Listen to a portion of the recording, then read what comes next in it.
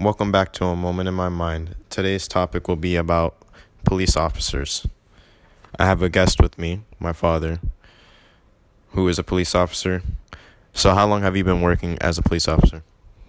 I've been a police officer for 20 years. What have your titles been during your time? I started in law enforcement in February of 2000.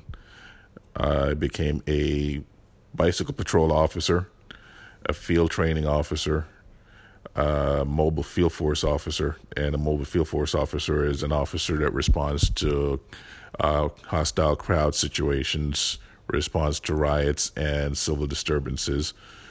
After that, I became a street crimes detective, which basically is an undercover detective that patrols cities in unmarked vehicles looking for home burglars, thieves, petty instances of crime.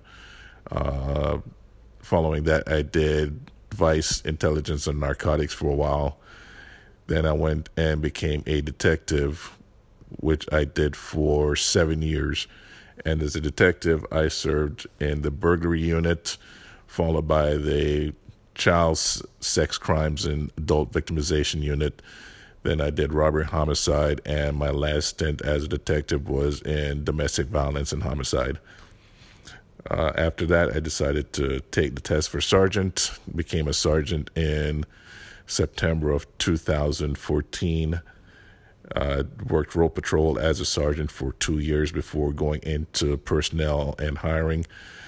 And in personnel and hiring as a sergeant, I did the department's hiring for 2.5 years before I became a lieutenant.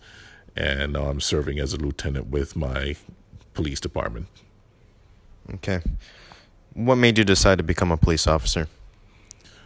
Initially, I did not want to be a police officer simply because of my experiences with police officers when I was in high school. But I was in college, actually. I was at Broward College majoring in hospitality management when one of my elective classes was in criminal justice. And they had a guest speaker by the name of Sergeant Knoll out of Pompano Beach that came and addressed the class.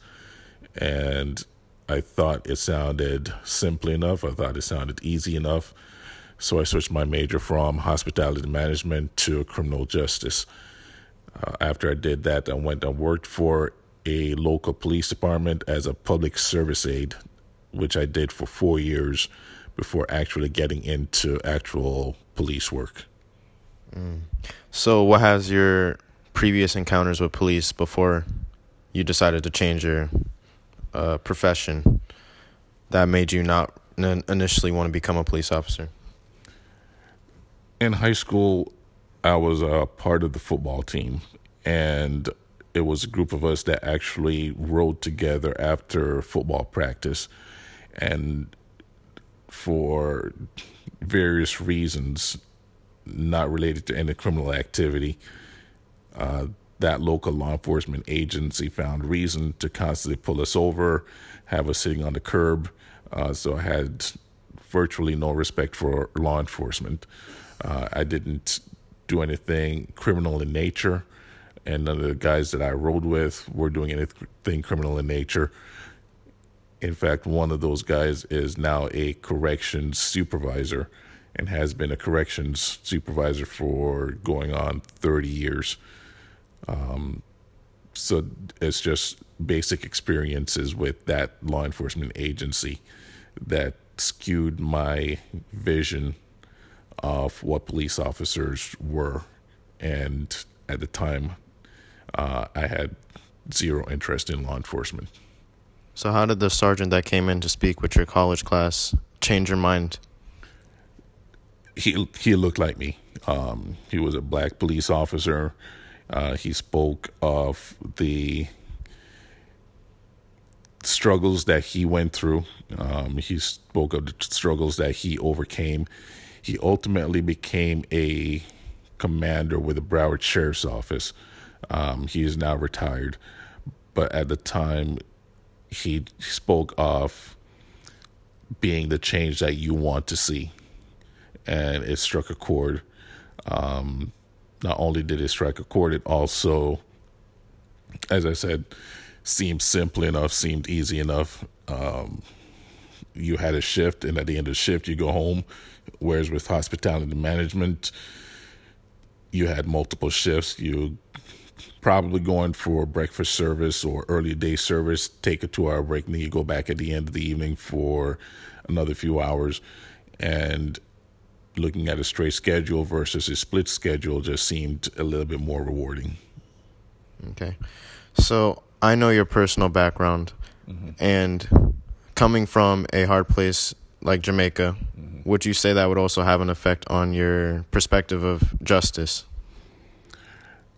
In Jamaica, my experience with police officers was virtually non-existent. Where I grew up in the middle of the country, basically up in the hills, police officers were hardly visible. Not that they weren't there, but they didn't shape my worldview like it did here. Back in Jamaica, everybody looked like me. Everybody acted like I did, and didn't see differences in race until I got here. So while police officers were in Jamaica at the time, it's just something you never paid attention to. They were just in the background, and if you needed them, then you called them. I've never needed them. Actually, we did need them twice because our house got burglarized twice. And they were there, but again, I was a child, didn't pay much attention to it until I got here and started having firsthand, one-on-one, face-to-face encounters with police officers. So what do you think the public outlook of police, how does that affect your job, and how does that affect your fellow police officers that you have observed? One of the things happening right now is that there is a genuine distrust of law enforcement, and some of it is deserved. I think a vast majority of it, having been in this profession for 20 years, is not as readily acceptable or accepted as it should be. Like with every profession, you're going to have a few that will tarnish the reputation of all others, and we're going to get judged by the actions of a few. Just again, like with any profession, you're going to get judged by the actions of a few. And those few that do tarnish a reputation, yes, they have done something terrible to someone or to people that deserve scorn. But each officer should be judged based on his or her merit, not just on anecdotal evidence or instances by a stray or rogue group of individuals. So I understand why people are hesitant with dealing with law enforcement. It makes the job a little bit harder. It makes good officers a little bit more jaded, but you have to constantly fight that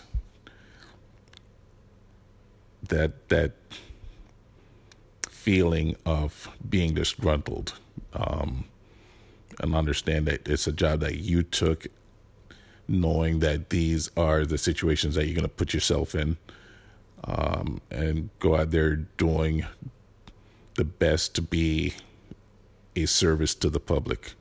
And as long as you keep doing that, then everything is gravy. So do you feel safe doing your job? Not always, because when you're in a marked police vehicle and in a uniform, you're constantly a target, or you constantly feel like you're a target. But then you have to realize, unfortunately, there are other people whose jobs are more dangerous than mine. But yes, police officers will always be a target. It's gotten to the point where I choose not to eat out while in uniform, because the situation has become such that you never know exactly what's going to happen with the food that's coming out to you. So I tend to bring my lunch to work. And I know this goes beyond the feeling safe, but don't always feel safe. You always have to play scenarios in the back of your mind when you're going to any call, when you're responding to any call for service. Even as simple as the call might sound, you have to play scenarios in the back of your head before you get there to mentally prepare yourself for the possibility of an ambush, should it occur. And many times you have to treat people with some or keep distance between yourself and people until you get to a level where you feel comfortable that this person is not going to try and hurt you. And this tends to put people off quite a bit because officers come off as being aloof and disconnected. But it's one of those ways to mentally keep yourself prepared. It's the vigilance that has to go into making sure that you get home at the end of your shift.